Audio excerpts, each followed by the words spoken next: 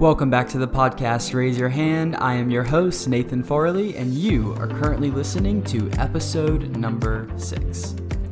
I'm so excited not only for this episode and for you to hear the conversation, but also to introduce my listeners of this podcast to someone who has been not only a great friend, but also a great mentor in my life over the past 15 months.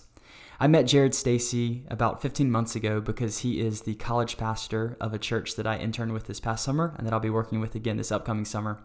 And Jared and I immediately started a friendship that could involve us sitting in a coffee shop and us just having a very extended and long conversation about one question, completely losing track of time, and then being late for whatever meeting that we had to go to. So this podcast is no exception. What we decided to do is have a conversation surrounding the question, what should I do with my doubts about God? It is a conversation that we think is vitally important, not only for college students, which is what we primarily work with, but also with anyone who's a follower of Jesus, because at some point in your life, you are going to face some kind of circumstance that is going to lead to doubts that you have about maybe the person of Jesus, maybe the character of God, or maybe if anyone is even listening to your prayers. And so once again, in this podcast, we address the question, what should I do with my doubts about God?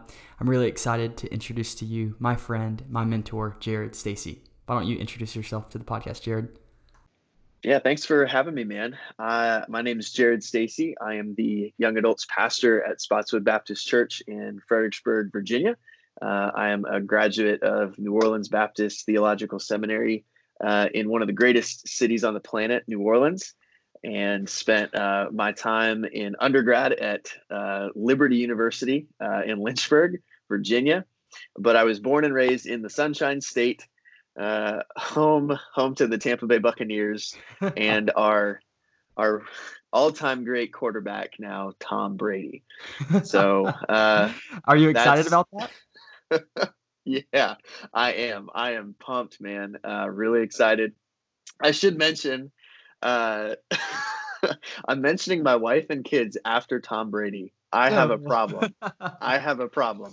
No, I've been married for going on 8 years to my wife, Stevie. We have 3 incredible kids, Stella, Mac, Kiana, aging 4, almost 3, and 2. So we've got 3 kids and are loving life in lockdown right now. I was about to say, and you're in lockdown. So how has just even today been with 3 kids in lockdown? Any crazy stories happen, or has this been a... Yeah, if I could, I actually had all my kids in an upturned crib on our bed. We had some box seating for my office today. So no, we've had some Play-Doh. They were eating Play-Doh for most of the morning. And I don't know, although the grandparents just offered to watch them for tomorrow night. So they're the only people that we are seeing in our lockdown. And so thankfully, they're also our babysitters. So I just want to go on public record and saying my wife is the real MVP here in this lockdown, and grandparents are a close second. So yeah, I believe it. My sister-in-law posted on Facebook this week. She said, grandparents always want the kids over. She said after this lockdown, they can have the kids. Like they can actually have them. Here, you take them. You take them. Yeah, so funny. Well, I'm really excited for the conversation we're going to have today because I think that it impacts a lot of people, and it impacts a lot of people that maybe aren't even willing to talk about it. The conversation we're going to have today is, what am I supposed to do with my doubts about God? Which this question implies that people have doubts about God, right? But maybe the question we should be asking, it's the first one we'll address, is, are followers of Jesus allowed to have seasons of doubt? And as I was even writing the question, I wrote seasons. I thought moments at first, but I think that we could all excuse moments of doubt. Right, like it's a moment that passes. But what about a season when honestly it's just not passing as quickly as you'd like, but you just have this immense doubt about maybe God or about Jesus or about even being loved by him? Like, are Christians allowed to have doubt? Yeah, that's a great question. And my first simple answer is to say yes. It's impossible to read scripture attentively and faithfully and not recognize that many of God's people throughout history were racked with doubt. Mm-hmm. We could go to Elijah. We could go to Elijah after literally calling down fire from heaven. Yeah. And he goes out and says, God, I'm the only one left. And there we see a doubt that moved into depression, right? Yeah. We could look at Abraham, who is called the man of faith, but he could also equally be called the man of doubt. But by God's grace, faith wins out in that polarizing, are you going to choose one or the other? Yes, doubt always has seasons in our lives. I know part of this conversation is pushing forward. Do we stay in that doubt? How do we exit those seasons? I think it's one of those realities, though, where we're referring to this as, the dark night of the soul. I feel like it's important and crucial to answer this question by first pointing people to scripture. Like, yes, this is something we see in people who love God and are held up as examples of faith. Doubt can take many forms. For me, certainly intellectual doubt, doubting the answers to particular questions of logic. But then there's also circumstantial doubt. Doubt that actually canvases or masks itself as pain. And so we're talking about a wide range of experiences. Yeah, I think a lot of people, when they're maybe starting to listen to this podcast, are thinking that this is going to be an intellectual conversation about intellectual doubt, about us trying to prove apologetically the resurrection of Jesus. And there's a podcast for that for sure. There's a lot of amazing apologists, a lot of amazing historians that talk about that. But at least in my experience, most of my doubt has not been intellectual. There's never been a moment where I thought it's not plausible that there's a creator or a designer behind this world. I mean, that just seems obvious. There's never been even a moment where I've doubted the resurrection of Jesus per se. Once I started following Jesus, my doubt has never been, I don't think he got out of the tomb. My doubt's always been very emotional. It's always been attached to not is there a creator, but is it possible that he cares for me? Right? Or in this moment of my suffering, are my prayers actually being heard? It's not because I don't think there's someone on the other end. It's because I don't think my prayers are getting to him. Right? That. Right. All my doubt feels very emotional. And I remember I was listening to a podcast one time, and they talked about this idea, the difference between intellectual and emotional doubt. So emotional doubt, a good example would be if I put a 2x4 on the ground of the pavement and we played the game The Floor is Lava, and you were to have to walk across that 2x4, no one would be worried that they'd fall on the ground because it's just easy, right? You can walk on a balance beam, that's not a problem. But if you put that 2x4 over something that is actually dangerous and you fall into it, let's say some kind of chemical that would actually burn your skin or something, you know that you can walk across that 2x4 because you've done it a million times playing The Floor is Lava. But all of a sudden, when there's actually life and death at stake, you get scared and you get insecure and you think, I don't think I can do this anymore. And so in the same way, when you're talking about Jesus, you're talking about life and death. And so oftentimes that elevates the insecurity you have. It doesn't mean that you actually are skeptical of these things. It just means there's more at stake. And I think that that's an important part of this conversation. The Atlantic did an interview of a bunch of what we would probably call deconversion stories. So people who walked away from Jesus. And this is straight from the Atlantic's research. They said this: with few exceptions, students would begin by telling us that they had become atheists for exclusively rational reasons. But as we listened, it became clear that, for most, this was deeply emotional transition. So they almost have this deconversion moment. It wasn't like they were reading a textbook and then they weighed the facts and they thought, I just don't think this is true anymore. Typically, it involves some form of, like you said, circumstantial suffering where they can't rationalize their circumstances and the goodness of God. And so instead of trying to figure out how do these two things mesh together, they just say, suffering is here in my face. I'm just going to address this and not address the character of God. And so I think that's an important part of this conversation is understanding, is my doubt intellectual or is my doubt emotional? And that's not me saying emotional doubt isn't worthy. Emotional doubt is real. I think about Thomas in the New Testament. We call him Doubting Thomas a lot, right? Which is so silly because I guess I don't know what the time span was, but before the moment where he said, I need to see the resurrected Jesus in order to believe, he had actually said, I'm ready to go die with Jesus. Like there was a Right. moment. This is when Lazarus has just died and Jesus is about to go visit him. And Thomas says, hey, let's go with Jesus and die with him. So, Mhm. so really, Thomas starts off in the gospel story as a man of great faith, a man of great conviction, a man who's willing to die for what he believes.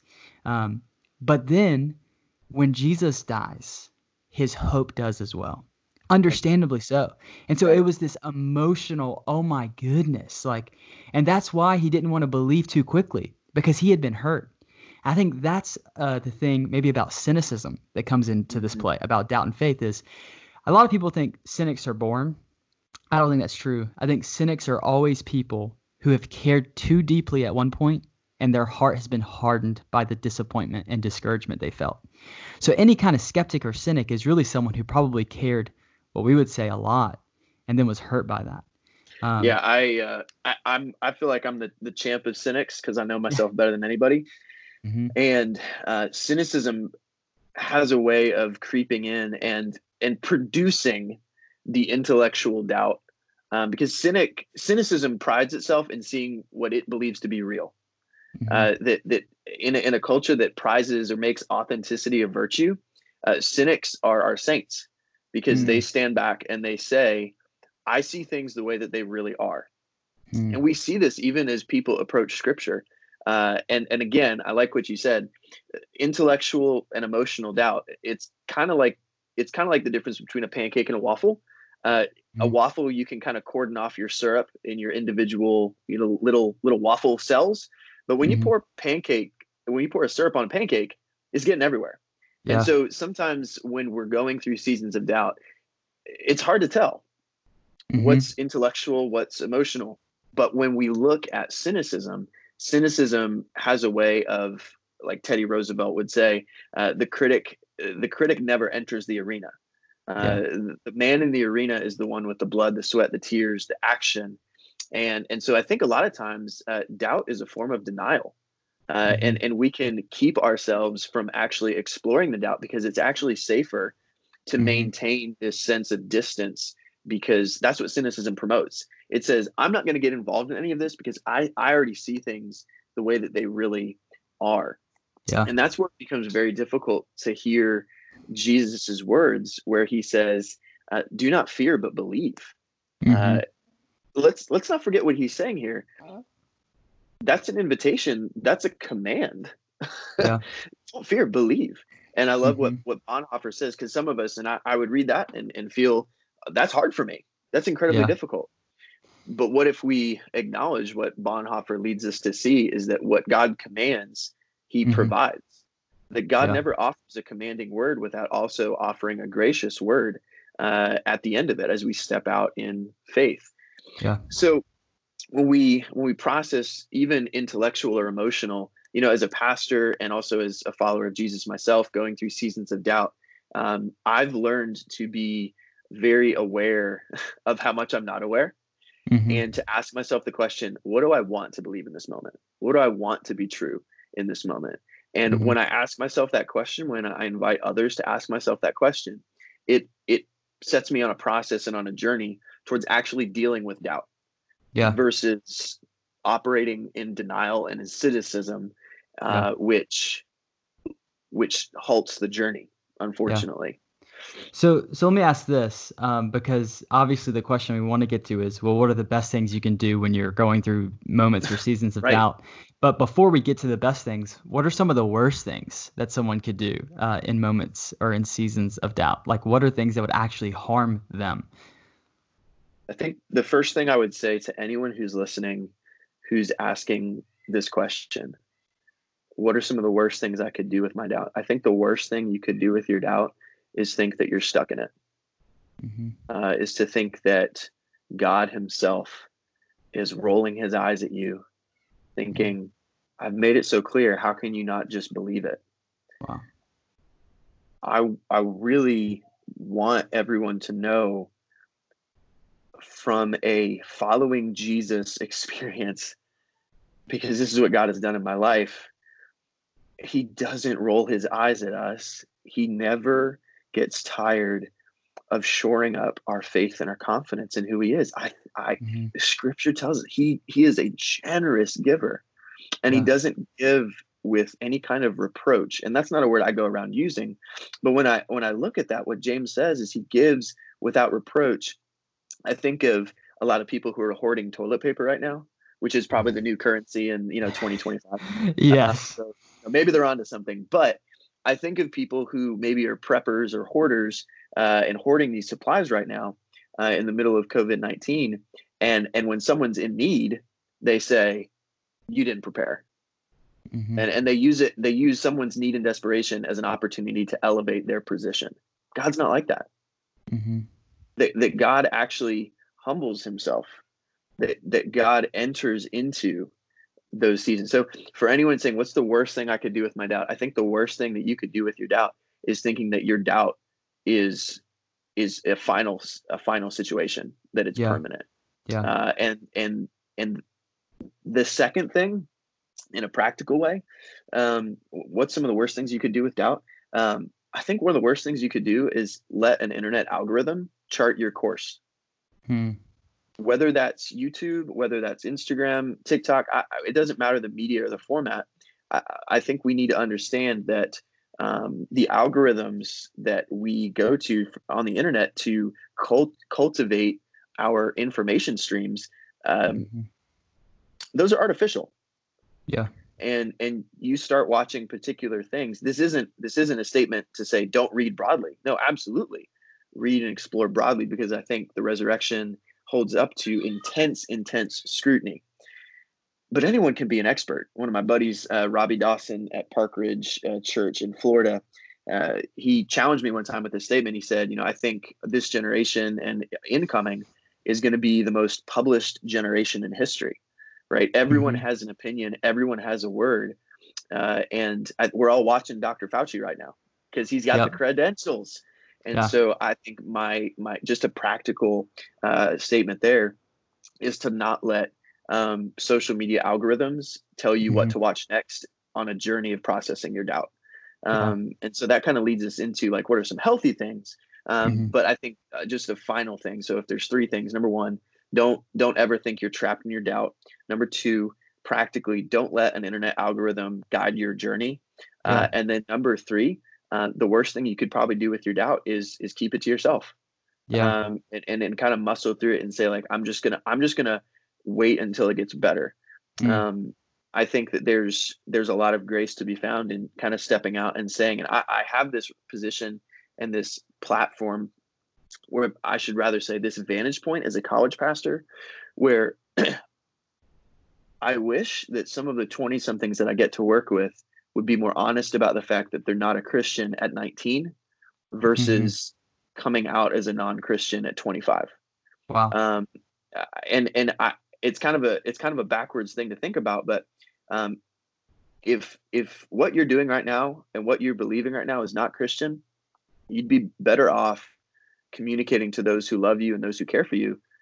Functionally right now, I'm not a Christian. So let's be clear, like on this podcast, on this moment, encouraging some to say, my faith journey might be better served at this point by acknowledging what I know to be true, that I'm not a practicing Christian. Yeah. That will give you a sense of honesty to actually approach God for who you are. Because that's, if there's one thing we know about God, right? He cares about who we really are.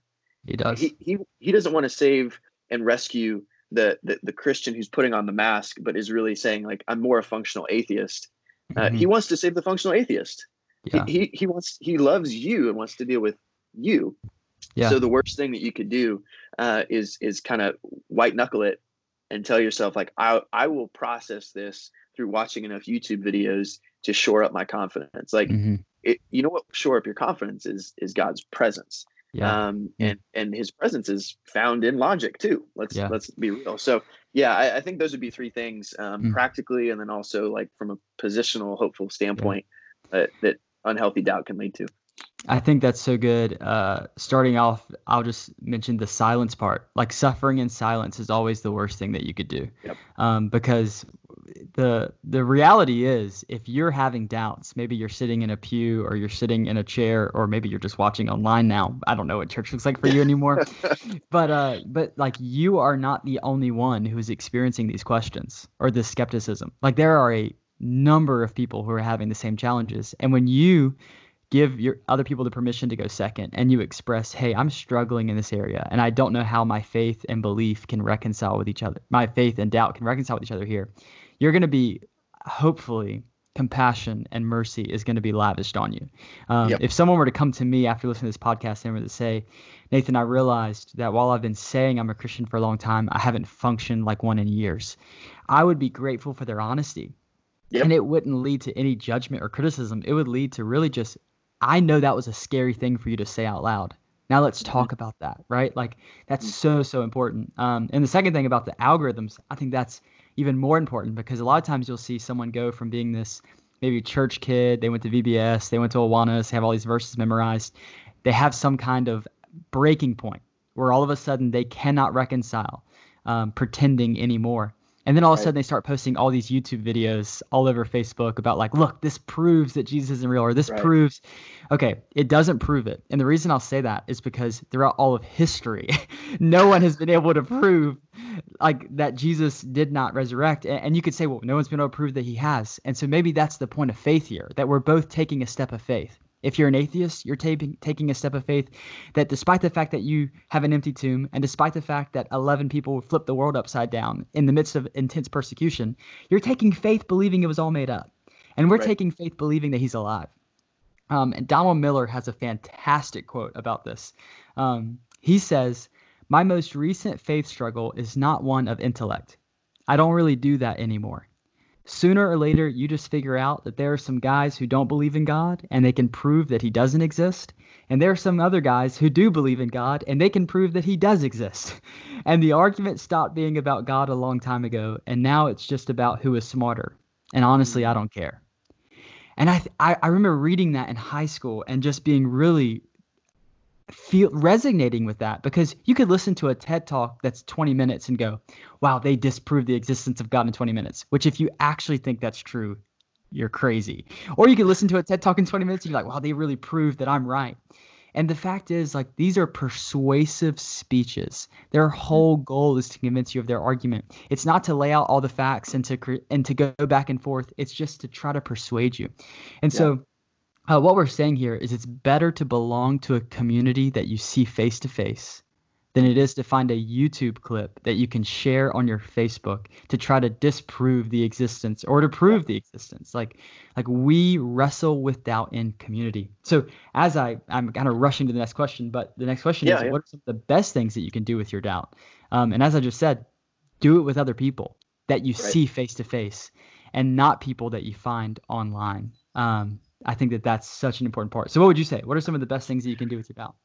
Yeah, I agree with you. I think community, and here's the thing, that's something that we're all longing for right now, and desire. And community, the church, is God's chosen instrument. I'll use Ray Ortland's statement, right? That, like, the church grows a culture of life on this earth. And we should be a little honest about the fact that the church is a mess. But I'll quote Ray Ortland on this as well. You know, Ray Ortland says, the church is a mess, but it's Jesus's mess. And we have to believe that when we come into the community that is the church, that's not to say we enter into tradition or that we enter into man-made authority. The church is truly the community that lives under the rule and reign of Jesus. So if Jesus is serious about helping people overcome seasons or debilitating doubt, if he's confident that he wants to shore up people's confidence in him, the church has those marching orders. The church is that community that we exist. We come together. We gather not just to replicate a TED talk, but we gather to showcase the body of Jesus, the presence of Jesus. And so to invite people to process their doubt away from a gathering of Christians is condemning them to a life of wandering. Yeah. And it's better to struggle together than it would be to be a cynic alone. Yeah. So when we look at that, I think everything that we say from this point on about like what are some of the healthiest things or the best things you could do with your doubt goes through the filter of Scripture and goes through the filter of the people of Scripture, which is the church. I think the other thing that we could say, maybe to go in line with the YouTube comment on the negative side, the positive side, is that with doubt, there are very rarely, if ever, quick answers. And so I think, like we've been told at the beginning of everything with this pandemic, it's going to take a while. It's going to take a while. And one of the realities, a great statement from a New Testament scholar, N.T. Wright, out of St. Andrews, he says that every explanation is a bucket from a well. And that's a good double-edged statement, right? There are some people who withhold trust in God because they want omniscience. They want infinite knowledge. And that is not something God promises us. However, there's the flip side of that statement where if you're convinced by a quick 5-second pitch over the reliability of something, your faith may last 5 seconds. And so what we want to cultivate in our churches and in our environments is the ability to put down deep roots and to help people process their doubt in such a way, right, where deep roots cast wide shade, right? I think that if the church would understand and be able to reclaim God's desire to help doubters and even people who say they have faith to strengthen their faith, what we're really talking about here is fulfilling Jesus's command to make disciples, right? The deeper your roots go down, the broader and the more shade you cast in the world for others. So some of the most passionate followers of Jesus that I know are those who have processed and have been very clear about their seasons and moments of doubt. So I think that's one thing. There's probably no easy answers. And maybe the final thing, if we're talking about some of the best things you can do with your doubt, I know it's very trendy to doubt. Everyone has a moment of it's almost like deconstruction is a door that people have to pass through in order to be labeled authentic, in order to be possess sainthood in new evangelicalism, as it were. And I don't think we have time to dive into deconstruction in full here. But I would just invite people to be very wary of a process that is being sourced from ideas that aren't found in Scripture. I'm all for the reality that doubt is present in every follower of Jesus, but at the same time, deconstruction does not have to be true of you in order to have an authentic faith. If that makes sense. Yeah, I think that an important part of this conversation is me thinking about the word intimacy.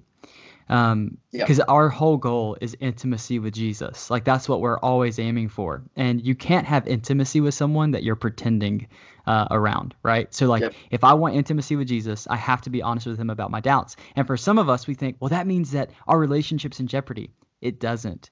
Like that is insecurity speaking to you. That is fear speaking to you. It's not faith. In fact, the way that you get more intimacy with Jesus is being more honest with him about where you are. Because at the end of the day, he knows.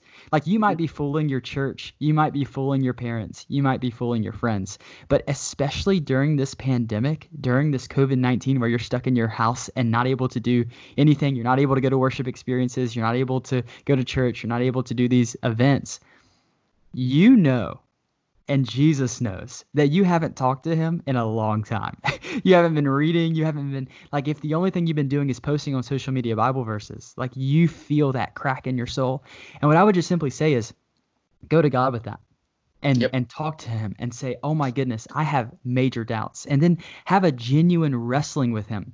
I'm thinking about the marriage. Like everyone loves the honeymoon phase. Everyone loves the wedding ceremony where like everything looks great and everyone looks great because they have makeup on and everyone's clapping and cheering. But intimacy isn't developed simply at the ceremony. It's also developed in the bathroom when your wife has morning sickness and she missed the toilet while she was throwing up, and you have to clean that sucker up, and you're like, this is the grossest picture of marriage possible. And I'm like, I mean, at least for me, I hate vomit.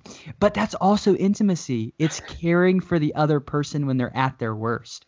And that is exactly how the heavenly Father that you have cares for you.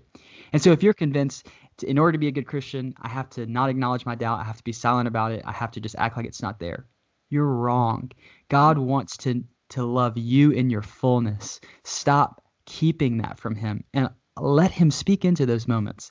So maybe final thoughts, if you're talking to someone right now who is just maybe teetering between they have faith one day and they have doubt the next, and they keep going back and forth, what's just a final word of encouragement you'd have for them in this moment?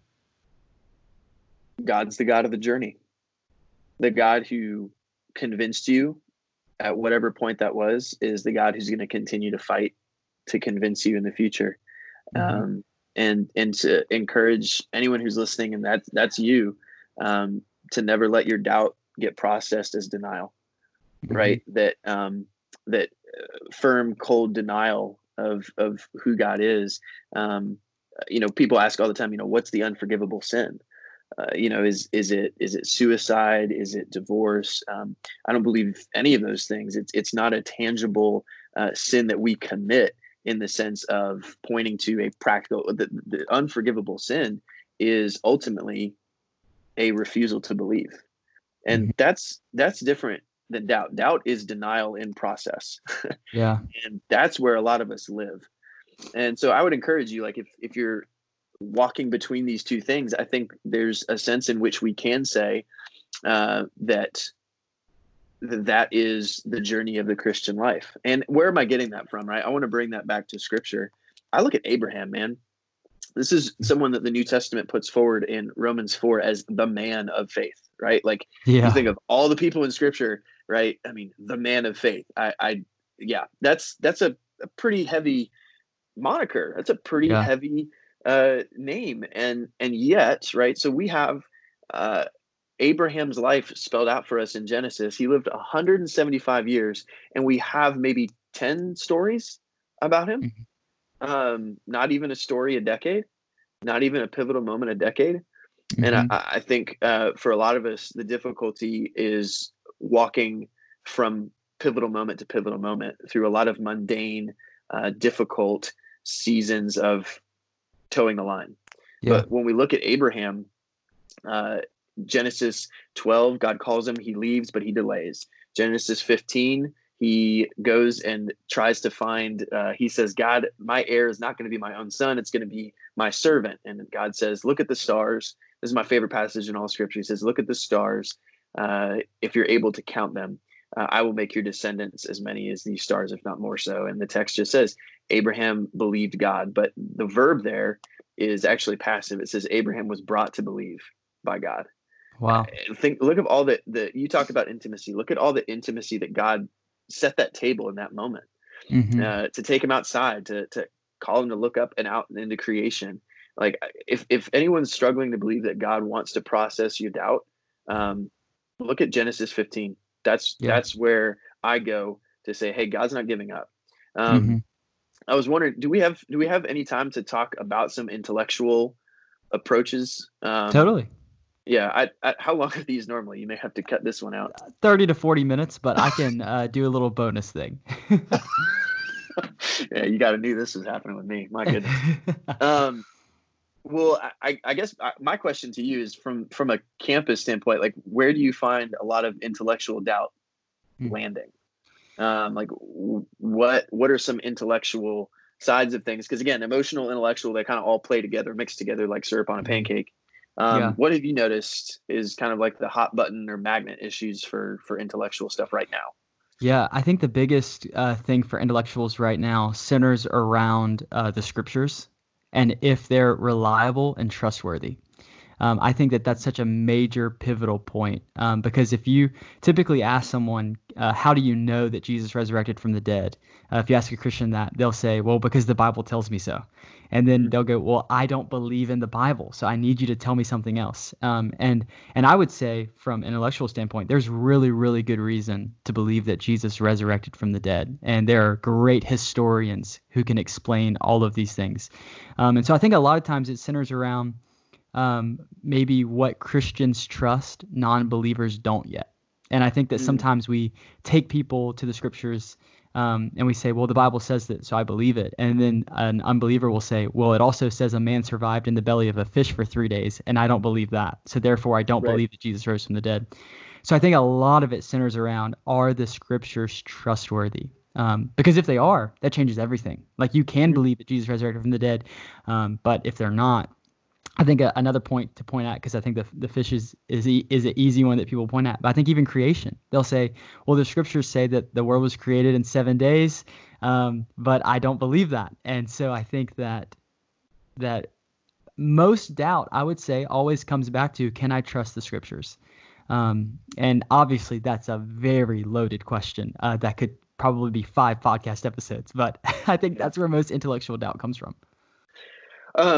Okay, well, that's helpful. As a pastor, I want to learn as well. Like, you have a unique role in where you're at, and I know we tag teaming it this summer.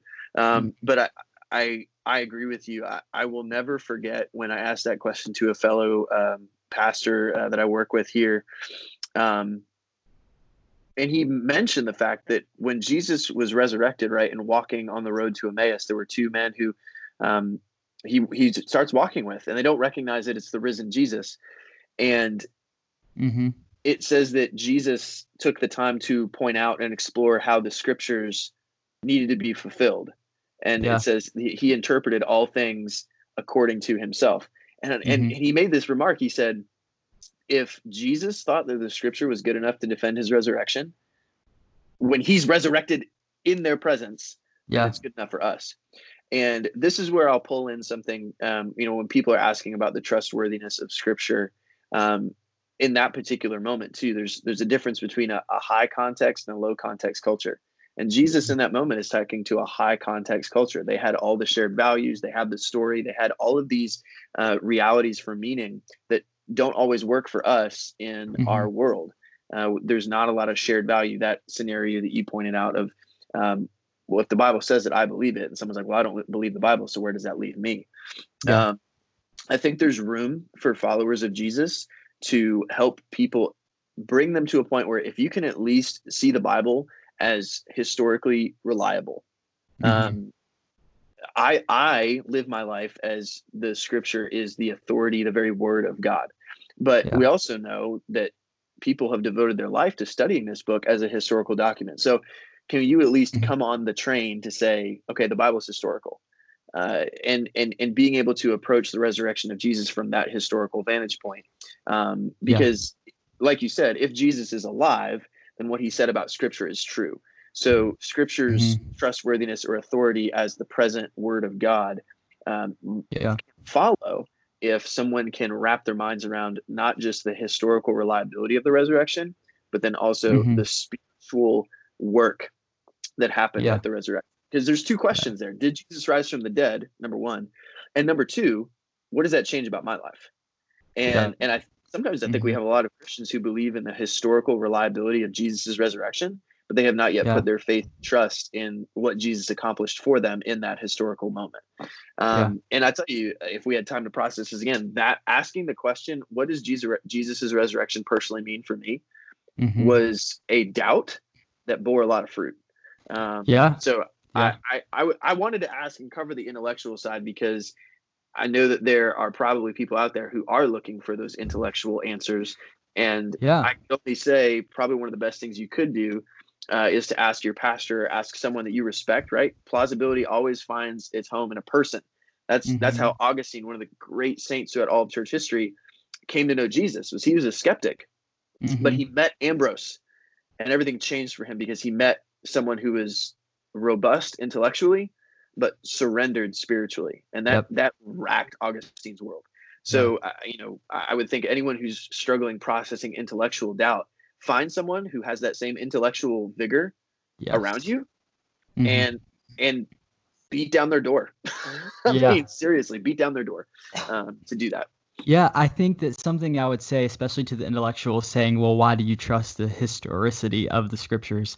Because there are some people who will tell you that the Bible is nothing more than religious propaganda, which, first of all, I don't know how you could come to that conclusion by reading the Gospels, because if it is propaganda, it is the worst kind of propaganda that has ever existed throughout history. It never should have lasted more than 2 years. If you look at the resurrection of Jesus, what you're going to see is that the first person to announce the resurrection of Jesus was a woman. And in our context, you're thinking, great, empower women, like let them be. Okay, in the context of when the scriptures were written, women had no rights. They weren't even allowed to testify in court because their word was not considered trustworthy. And so if you want to start a movement that ends up impacting everyone around the world, at this time period, you don't put women in it. So that's one thing. A woman is the first person to announce the resurrection of Jesus. The second thing is you could say, if you were not a Christian, that Christianity was built upon 11 men and upon their, you would say, propaganda. If that is true, then why is it that the first person to preach the resurrection of Jesus, so this is in Acts, is Peter, the one who had just denied even knowing him, that he swore he didn't know him? I mean, if this is propaganda, it's the worst kind, because the leaders look kind of terrible. And the people with the authority to announce the resurrection of Jesus are people who in that time period didn't have authority. And so you have to, if you're going to call this religious propaganda, which there are people today that would say that, you have to explain why it's the worst kind of propaganda ever created and why it has lasted for 2,000 years and why it is not losing speed. I know that some people think, okay, well, Europe is becoming less Christian and America is becoming less Christian. That's just the Western world. The Eastern world is exploding with the gospel. We are not shrinking. The church is not dying. The church is thriving. It just might not be in the city that you're in. And so you really have to wrestle with that. Yeah, I think for that religious propaganda argument, which would easily pit the disciples of Jesus as just political zealots, right? That Jesus was supposed to perform a resurgent Israel and a new nationalism in the Roman Empire. If that were so, then, and there are people that have looked at this, right? That the transition from Jewish to Gentile in terms of that move in Paul's ministry is what kept Christianity going. And from the standpoint, though, of, well, Christianity was from the skeptical standpoint that Christianity was a Jewish nationalism movement that then had to be adopted into a Gentile context in order to survive, and it blew up because it wasn't intended to do that.